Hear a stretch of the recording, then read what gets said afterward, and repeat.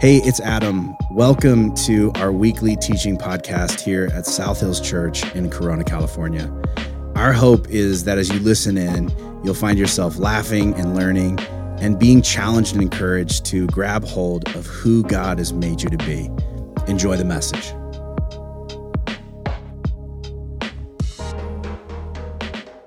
The title of my message about the Shifty style is Let's Hang Out, Leave Me Alone.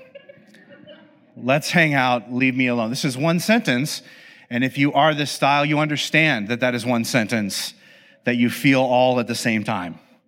Now, if you're kind of wondering, what does it feel like to have a shifty or a scattered attachment style? It's sort of like this. Let's say that you go to a work training event, and you don't really want to go, and it's like an all-day thing, and you go and you sit down, and you end up sitting with somebody that you don't really know, but the whole time you're sort of making little sarcastic comments to each other about what's going on, and you're both making each other sort of laugh, and it kind of makes it fun, like you're enjoying it. And so because you're sort of clicking with this person, you decide you're going to exchange numbers because you may want to hang out later on. I mean, it's a big company, big organization. Maybe you might want to get together. And then when you get home, you tell the people that you live with, yeah, I met this really cool person at work today and it was great. And we were talking and stuff. And they probably didn't think it was great. It was probably just me who thought it was awesome. But then they text you a GIF right then. Is it GIF or GIF? Nobody knows for sure. And they text you, and it's like this meme that is like an inside joke about something that you were laughing about during the training, and you're just like, I think that there's a little connection there. So you decide, let's just hang out there's a game coming up. It's a team you like. We'll catch a game. We'll get some wings, and you do. And you're laughing and making fun of the commercials and enjoying yourself and having drinks. And you're like, that was great. And you feel like you've made a new friend and you're very excited.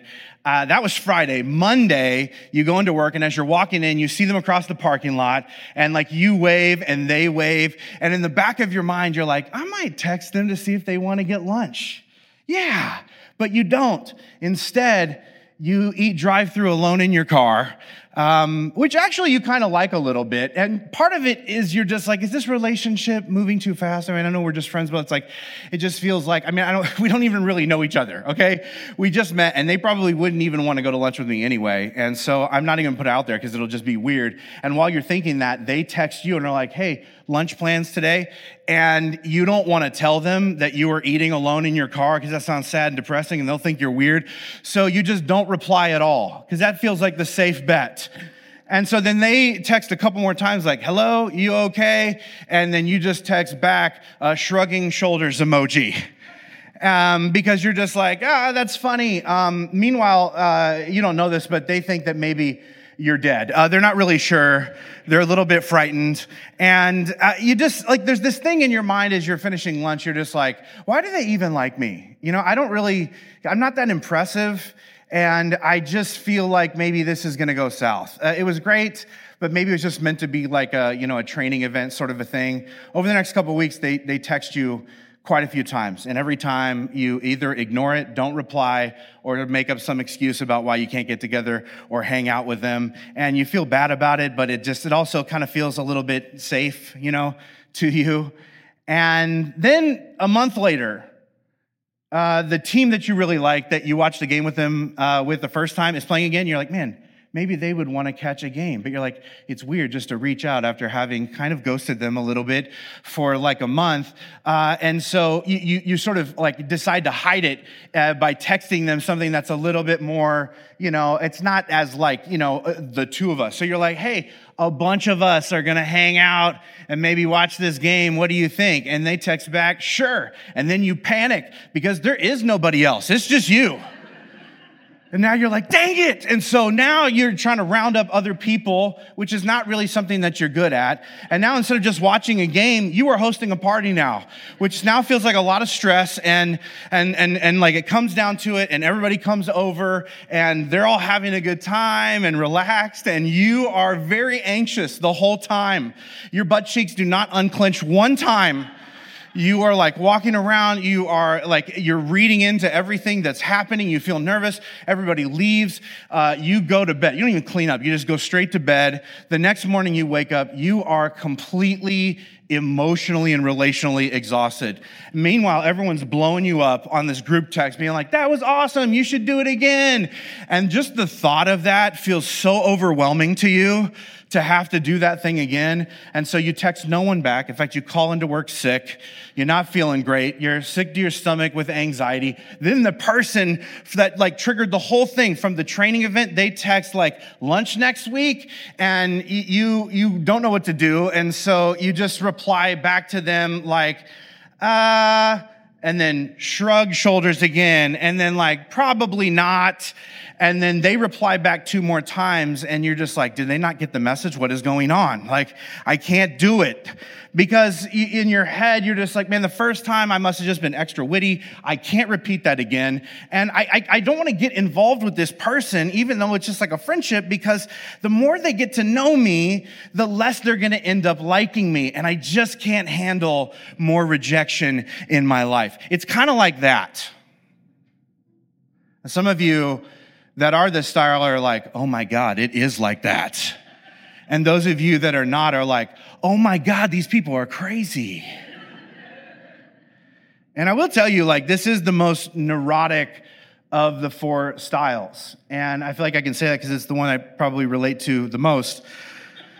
But essentially what is happening in the hearts and minds of these people is that they crave connection, but they're also really scared of it. Because in their minds, people are unpredictable, and it feels like rejection is always inevitable. And also, when people learn things about you, they're probably just going to use that later against you to hurt you. And chances are that they don't really even like you anyway, because they're playing an angle. Not really, not the real you. Having this attachment style is like living with this never-ending, anxiety-ridden imposter syndrome. This feeling like you don't really belong in any room that you're ever in. And that's a lot to carry around. And the reason they feel this way is because those with a shifty or scattered attachment style, they really believe that closeness is the result of being a better person than you could ever be, requiring you to keep others from discovering and being disgusted by the real you. It's this idea that there are people who deserve connection and closeness, but you are not one of them. And if only you could improve and become a better person, maybe you could be deserving of the thing that it seems like everybody else has. But it feels like you're never going to be able to get there.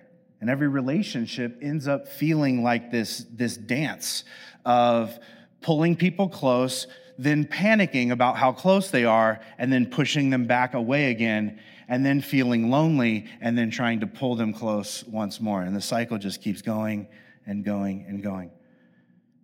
So I want to just give you sort of a diagnostic of what this looks like. So if you're trying to wonder, how would someone that has this style behave? Or if you're still not convinced that this is you, how would you self-diagnose yourself?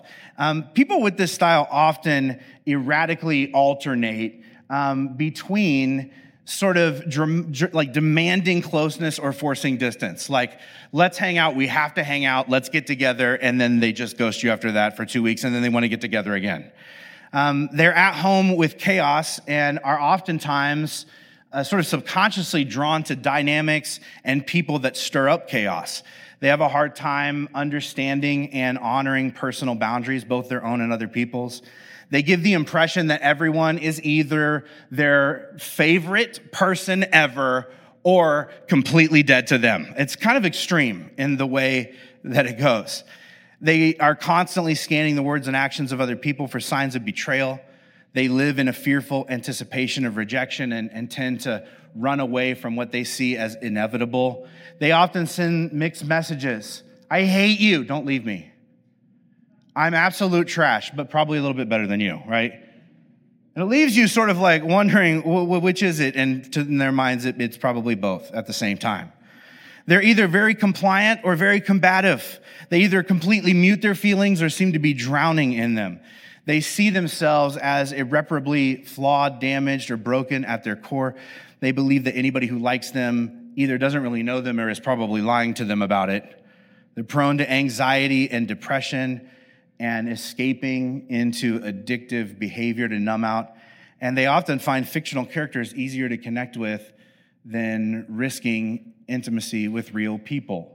Right? And that may sound weird to you, but like, even if you're not this style, you've had that moment before, right? Where you get really sucked into a show and it feels like those people are your friends, and then the show comes to an end and you're like, now who am I going to hang out with? And they're fake people from Netflix, you guys. This is how this sort of style works. And you're probably at this point picking up that these are people in this type that are full of extremes and contradictions. I think a big question when we see how people are is, how did they get to be this way? And for this particular style, fear is often a big part of their upbringing. Whether it's some sort of trauma or neglect or abuse in their story, there's something about their caregivers' words and actions that didn't always match up or weren't consistent from one day to the next. And so it sort of leaves you, especially as a kid, with this confusion of like, the same behavior may earn you an ice cream cone one day and a slap in the face the next day. And so you don't really know like what behaviors are triggering what reactions and why. And it leads you to just be confused about how connections work. Relationships start to seem unsafe and unpredictable to you. And the message that you end up internalizing is, you are an inconvenience. There's a problem in your connections with everyone, and that problem is you. You are unlikable, and you are unworthy of closeness and connection. And walking around with that internalized belief about who you are and how connections work can be devastating to your life as a whole. You see, when our needs, which we all have, regularly go unmet, we can find ourselves feeling guilty for having them at all. And some of you have found yourself in this place where the things that you want and need from relationships have been like pushed away and rejected and mocked for so long that you're like, maybe having needs is bad and weak and wrong. And a lot of times, those of this type end up thinking like, maybe if I sacrifice enough, maybe if I shame myself enough, I can eventually turn into someone that other people actually want to be around. But no matter how much you do, it never feels like enough. Now, this makes me think of one particular character in the Old Testament who I think every time I dive into their story, I'm amazed with how many shifty traits they actually have. And I don't think it's surprising when you consider how their story begins. And I want to just sort of draw you into this world, because if these relational types are really the sort of buckets of the way we all see how interactions and connections work, that means they've extended back since there were relationships and connections. And I want to just give you an example of someone of this style from Exodus, the book of Exodus. Exodus chapter 1, verse 15. It's a character by the name of Moses. And this is how his story begins. Exodus chapter 1, verse 15. Pharaoh, who's like the king or so of a ruler of Egypt, gave this order.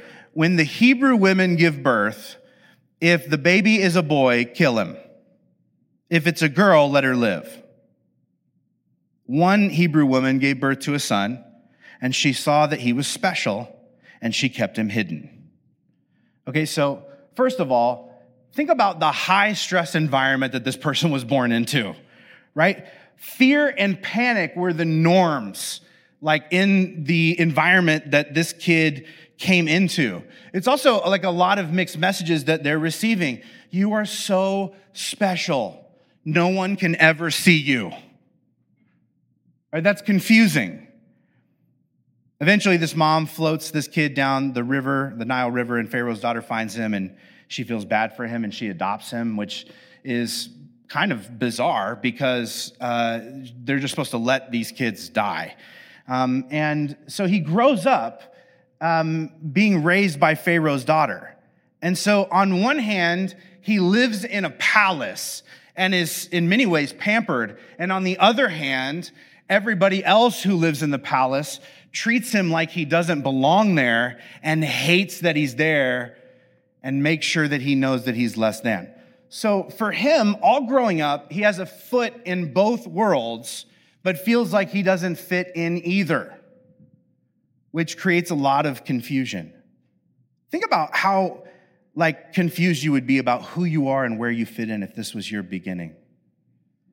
Like his entire life, the Egyptians hate him because he's a Hebrew, and the Hebrews hate him because they see him as a traitor who's living in luxury while they're all slaving away all day.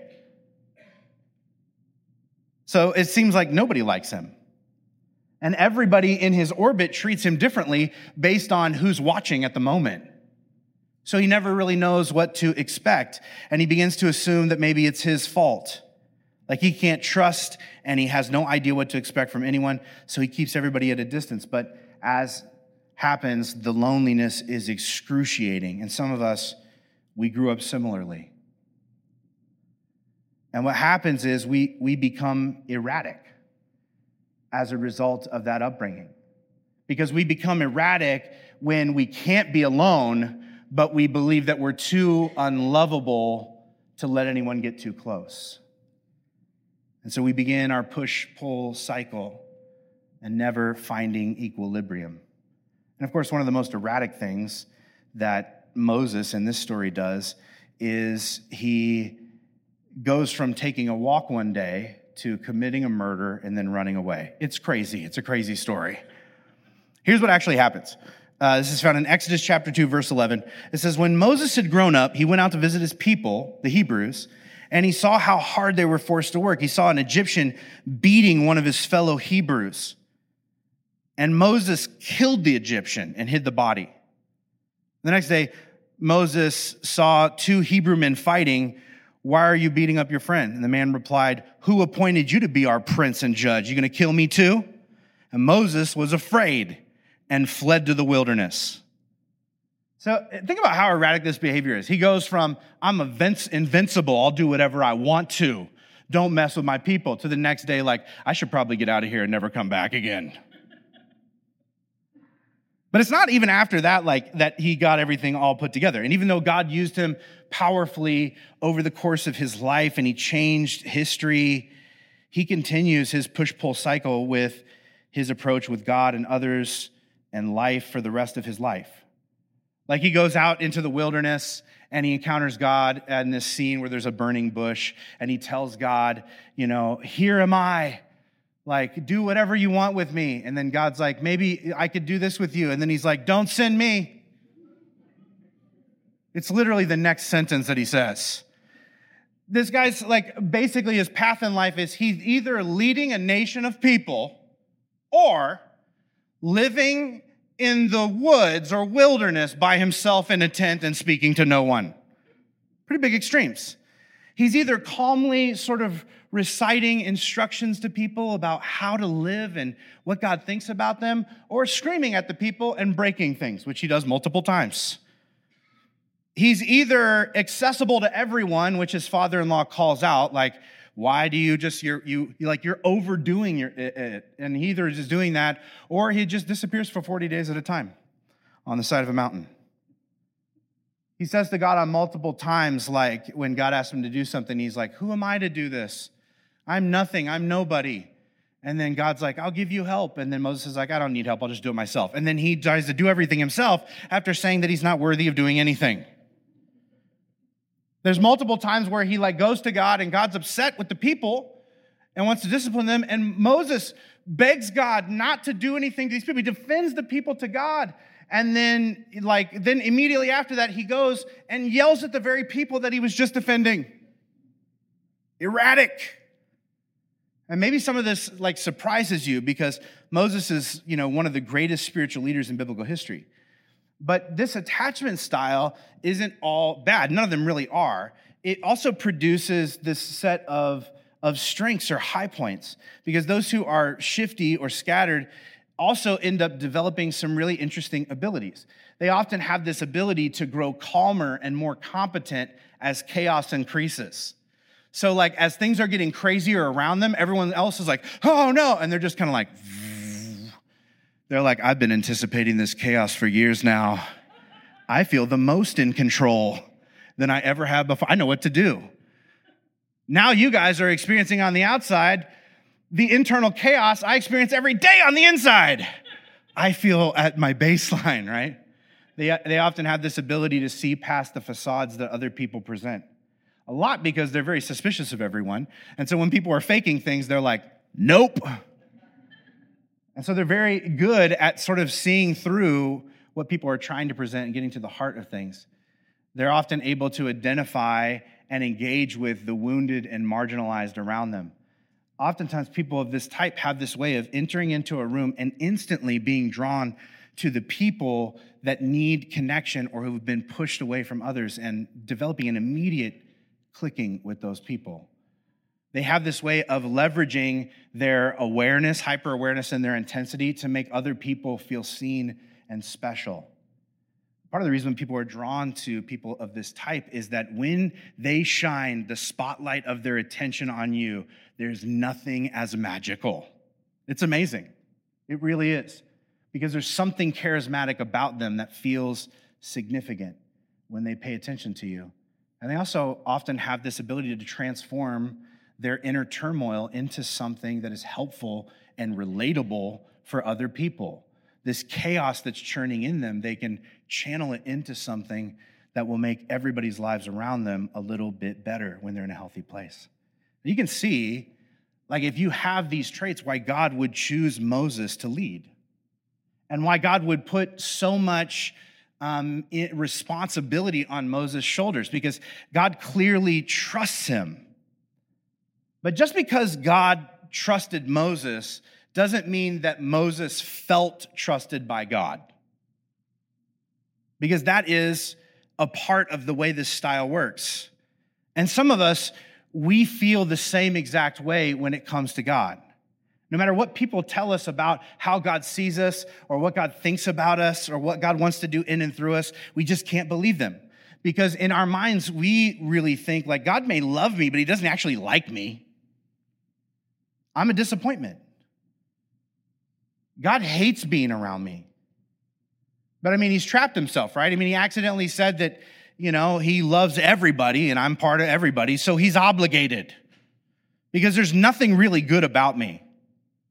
But maybe if God sees that I hate myself as much as he hates me, maybe if I can beat myself up and clean myself up just enough, maybe he will have pity on me and come close to me.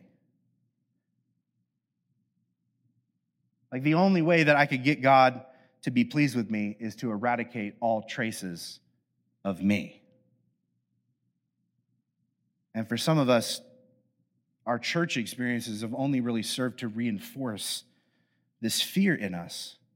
And so we find ourselves going to God and telling him how sorry we are. And it's genuine. But we're not just apologizing for what we've done. We're apologizing for who we are, for the mistakes that we are, for the irreparable, broken, disappointing people that we are. And we're gutted.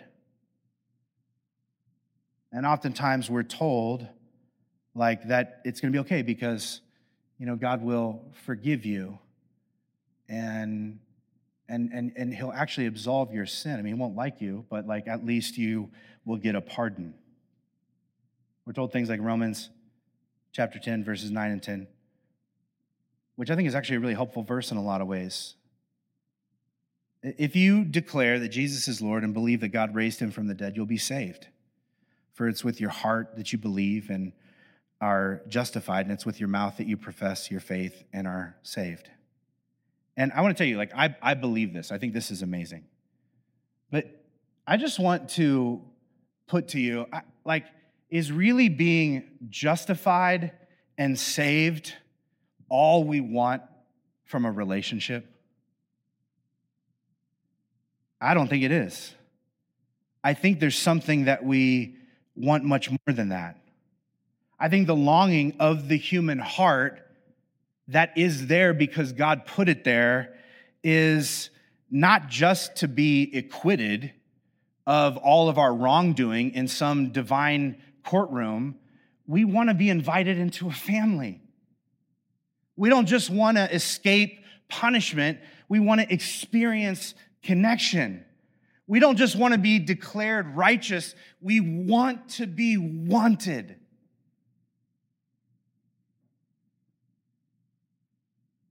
Because the truth of the matter is, we need all of it. We need both salvation and connection. And that's exactly what God wants to give us. But if you have this style, it's hard for you to believe that could ever be true. And I think that we have sold the good news short. It's not just that Jesus died to save you. It's that God has always liked you. And he will continue to, even if you never change. I want you to hear this again. I want you to internalize what I'm actually saying. Because to a lot of you, this feels like a lie. And this could not be a more accurate description of the way the creator of the universe sees and feels about you. It's not just that Jesus died to save you, to set you free.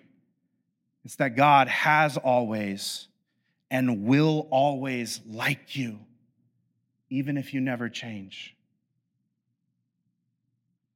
Listen, if you saw someone drowning that was a sworn enemy,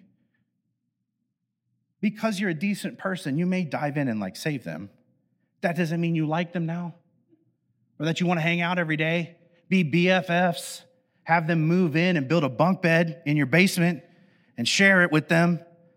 It doesn't mean that at all, right? It just means that you tried to do a thing that you thought was right. But God is different than us. Listen to the reason that one of the psalmists gives for God's desire to rescue and to save us. He says this, Psalm 18, verse 19. God led me to a place of safety. He rescued me because he delights in me. In other words, God's default feeling toward you isn't disappointment or disgust, it's delight.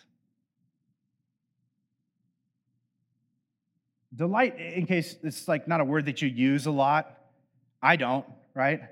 This is delightful. You know what you are? You're a delight.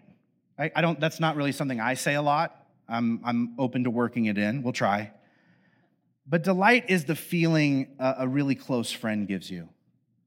Right? When you have a friend that is your best friend, you're drawn to them. And you don't just like them because they're perfect. In fact, a lot of their imperfections are some of the best parts of them, right? You love their quirks. You love that you can be yourself around them. You feel relaxed and unguarded and unself-conscious. And what is powerful about the delight that comes from a friendship is that you may be born into a family, but you choose your friends. It's a decision, not an obligation, which is why I think it's really important to be told and to understand that this is how God sees you as a friend that he chose and delights in. We see this over and over again in Scripture. In fact, the very first story that we're told about God is that he creates two people, and then the first thing he does is he takes walks with them and he talks with them. It says, as a friend would. God is I just made some people. And in our minds, we're just they need to get to work and do the right thing. But God is I just made some people. Maybe we can hang out and just talk and tell jokes and stuff. That'd be fun. Oh gosh, I love these people. They're so different. It's great. They're delightful. Abraham, who's one of the sort of the founders of the patriarchs of our faith, he's called the friend of God in both the Old and New Testament. Christ followers in the New Testament are referred to as the friends of God. Paul says this to us. Even Jesus references us this way. And then Jesus, he ends up with this nickname as the friend of sinners, which is what he walks around with, meaning that he enjoys the company of these sinful people often. And I just want to clear something up. It's not like Jesus only hung out with retired prostitutes and tax collectors. Right? Jesus is hanging out with present-day embezzlers and working girls. which means where they're coming from and where they're going are not places that Jesus would be like, thumbs up. And he knows this. And for knowing like what they're up to, he says very little to them about it.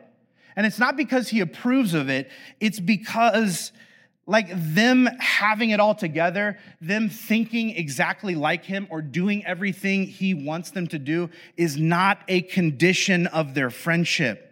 Because Jesus had this ability to enjoy a person's presence without being preoccupied with all their flaws.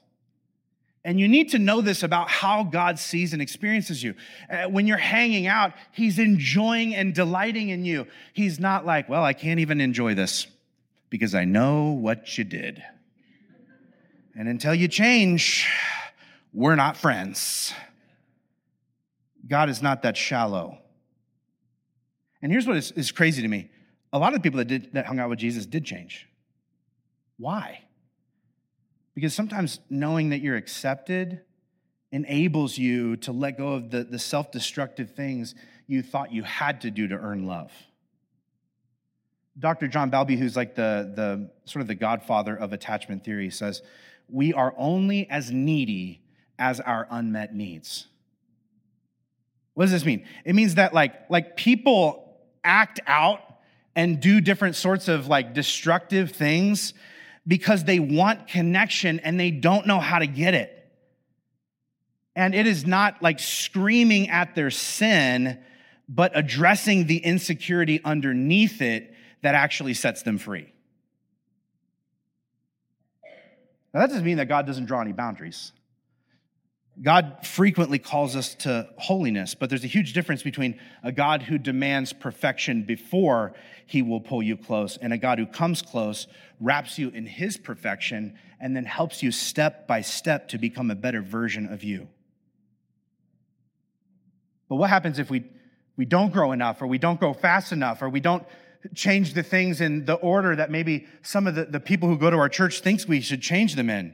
It's that's when he bails, right? No, not according to Scripture. Hebrews chapter 13, verse 5, this echoing of something that God has already said several times in the Old Testament. I will never fail you. I will never abandon you. And maybe some of you are wondering, like, well, I don't get it, because if I'm so worthy of closeness, then why don't I feel like I am? And the real reason is you feel unlovable because you were told and treated like you were unlovable, not because you actually are. And that experience has become your reality. And this is why, if you have a shifty style, but you want to become more secure, I want to suggest to you that you adopt practices in your life that will reinforce that true closeness is being seen and liked as you are right now. Not liked for your potential, not liked because somebody doesn't really see you and doesn't really know you, and when they do, they won't like you. Not liked because you will change and what you can do for them in the future, but you are seen and liked as you are right now. So what would this look like? I want to give you a few just quick examples so you don't have to brainstorm these on your own. One, I would say, is to meditate and memorize scriptures that frame God as a close friend who chose you and likes you. I think if this is your style, memorizing scriptures that reiterate to you the truth that is hard for you to believe will really help your soul. I would also suggest that you sit down, it's going to feel awkward and uncomfortable, and you make a list with people who really know you well, the things that God delights in about you. And every single one of them, when they tell you, you're going to be like, that's not true. You're lying. That's not true. But it is, and you need to internalize it. You need to see it and read it and echo it to yourself. The third thing I would say is to make time to play, laugh, joke, dance, and be silly with others without agenda or judgment. Without judgment on yourself and without judgment on them. Because there's not this thing that if people catch you slipping up, then you're a waste. The next thing is to incrementally increase time with others where you know you're safe, but you're afraid you're not. And what I mean by this is, when you have this style, you don't feel like you belong in any room. And if there are people insisting that you do and they want you there, to don't bail the moment that you get that feeling, when you know that you are actually safe among those people intellectually, but you don't feel so emotionally, to hang longer than feels comfortable so that your body can get used to being in a place where you are safe. And even though you know it, you will begin to feel like it as you reiterate and build these experiences. And the last thing is to do something weekly for the sheer joy of it, not to learn, accomplish, or achieve, but just to be.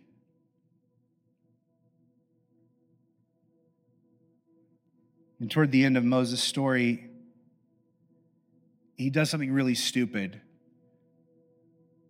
And because of it, he is unable to enter the promised land. This is this place that he has been pushing towards. His whole life has been focused on going there and leading people there. This is his ultimate goal. And his erraticism, gets the best of him, and he's not able to go in. And it feels like a waste. I think we can look at his life and be like, man, he worked all that time and he didn't get to do it. But I would argue that what made Moses' life meaningful wasn't anything he accomplished. It was the intimacy he experienced. There's this line in Exodus chapter 33 that says that the Lord would speak to Moses face to face as one does with a friend. And I think the thing that actually repairs Moses, the thing that gives him meaning, the thing that actually made him feel worthwhile wasn't that he was able to stack up all these accomplishments and get other people to approve of him or be impressed by him. It was allowing himself to be pulled close by God. It was allowing himself to believe that God saw him worthy of a friendship with him. And God does this with him not because he earned it, but because God liked him and wanted him close. And the thing I want you to internalize in your heart today, whether this is your style or not, I want you to internalize in the depths of your being that God likes you and he wants you close. That God's expectation is not that you beat yourself up and shame yourself into becoming better so he will like you. You are not working for his like. You already have it. The things God wants to do in you are for your benefit because they would help you. But God is not standing by, demanding you do or be something different to be held close. And I hope that today, as we wrap this series, that you have a sense, regardless of your style, that God is truly enamored with you, that God wants to be close to you, and that there's nothing you have to do to earn it. That you have been invited into the family, that you haven't just been pardoned, that you've been brought close, that you're not just declared righteous, you're wanted. Would you bow your heads with me across this room as we pray? God, I am grateful for your love in our lives. Thank you for how you made us. Thank you for the fact that we are not all the same. Thank you for the fact that we are interesting and quirky. Thank you that you love us all as we are. Now, there are things about us that you would love to see change and evolve and move forward because it would be good for us and the people around us, but we're not doing any of that to earn anything from you because everything we want relationally from you is a gift you give. God, I pray that as we exit this room today, that what we feel wash over us is your delight. That what we experience with you over this next week is a friendship where we can be ourselves. The good, the bad, and the ugly.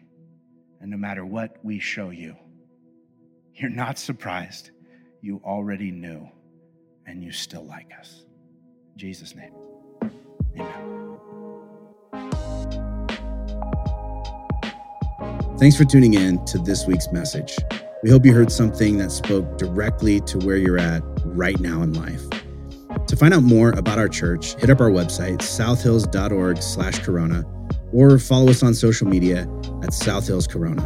And if our messages have made a difference in your life, help us get the word out by rating and reviewing this podcast. And as always, you can support the ongoing work of our church by giving through our website at southhills.org/give and selecting the Corona campus.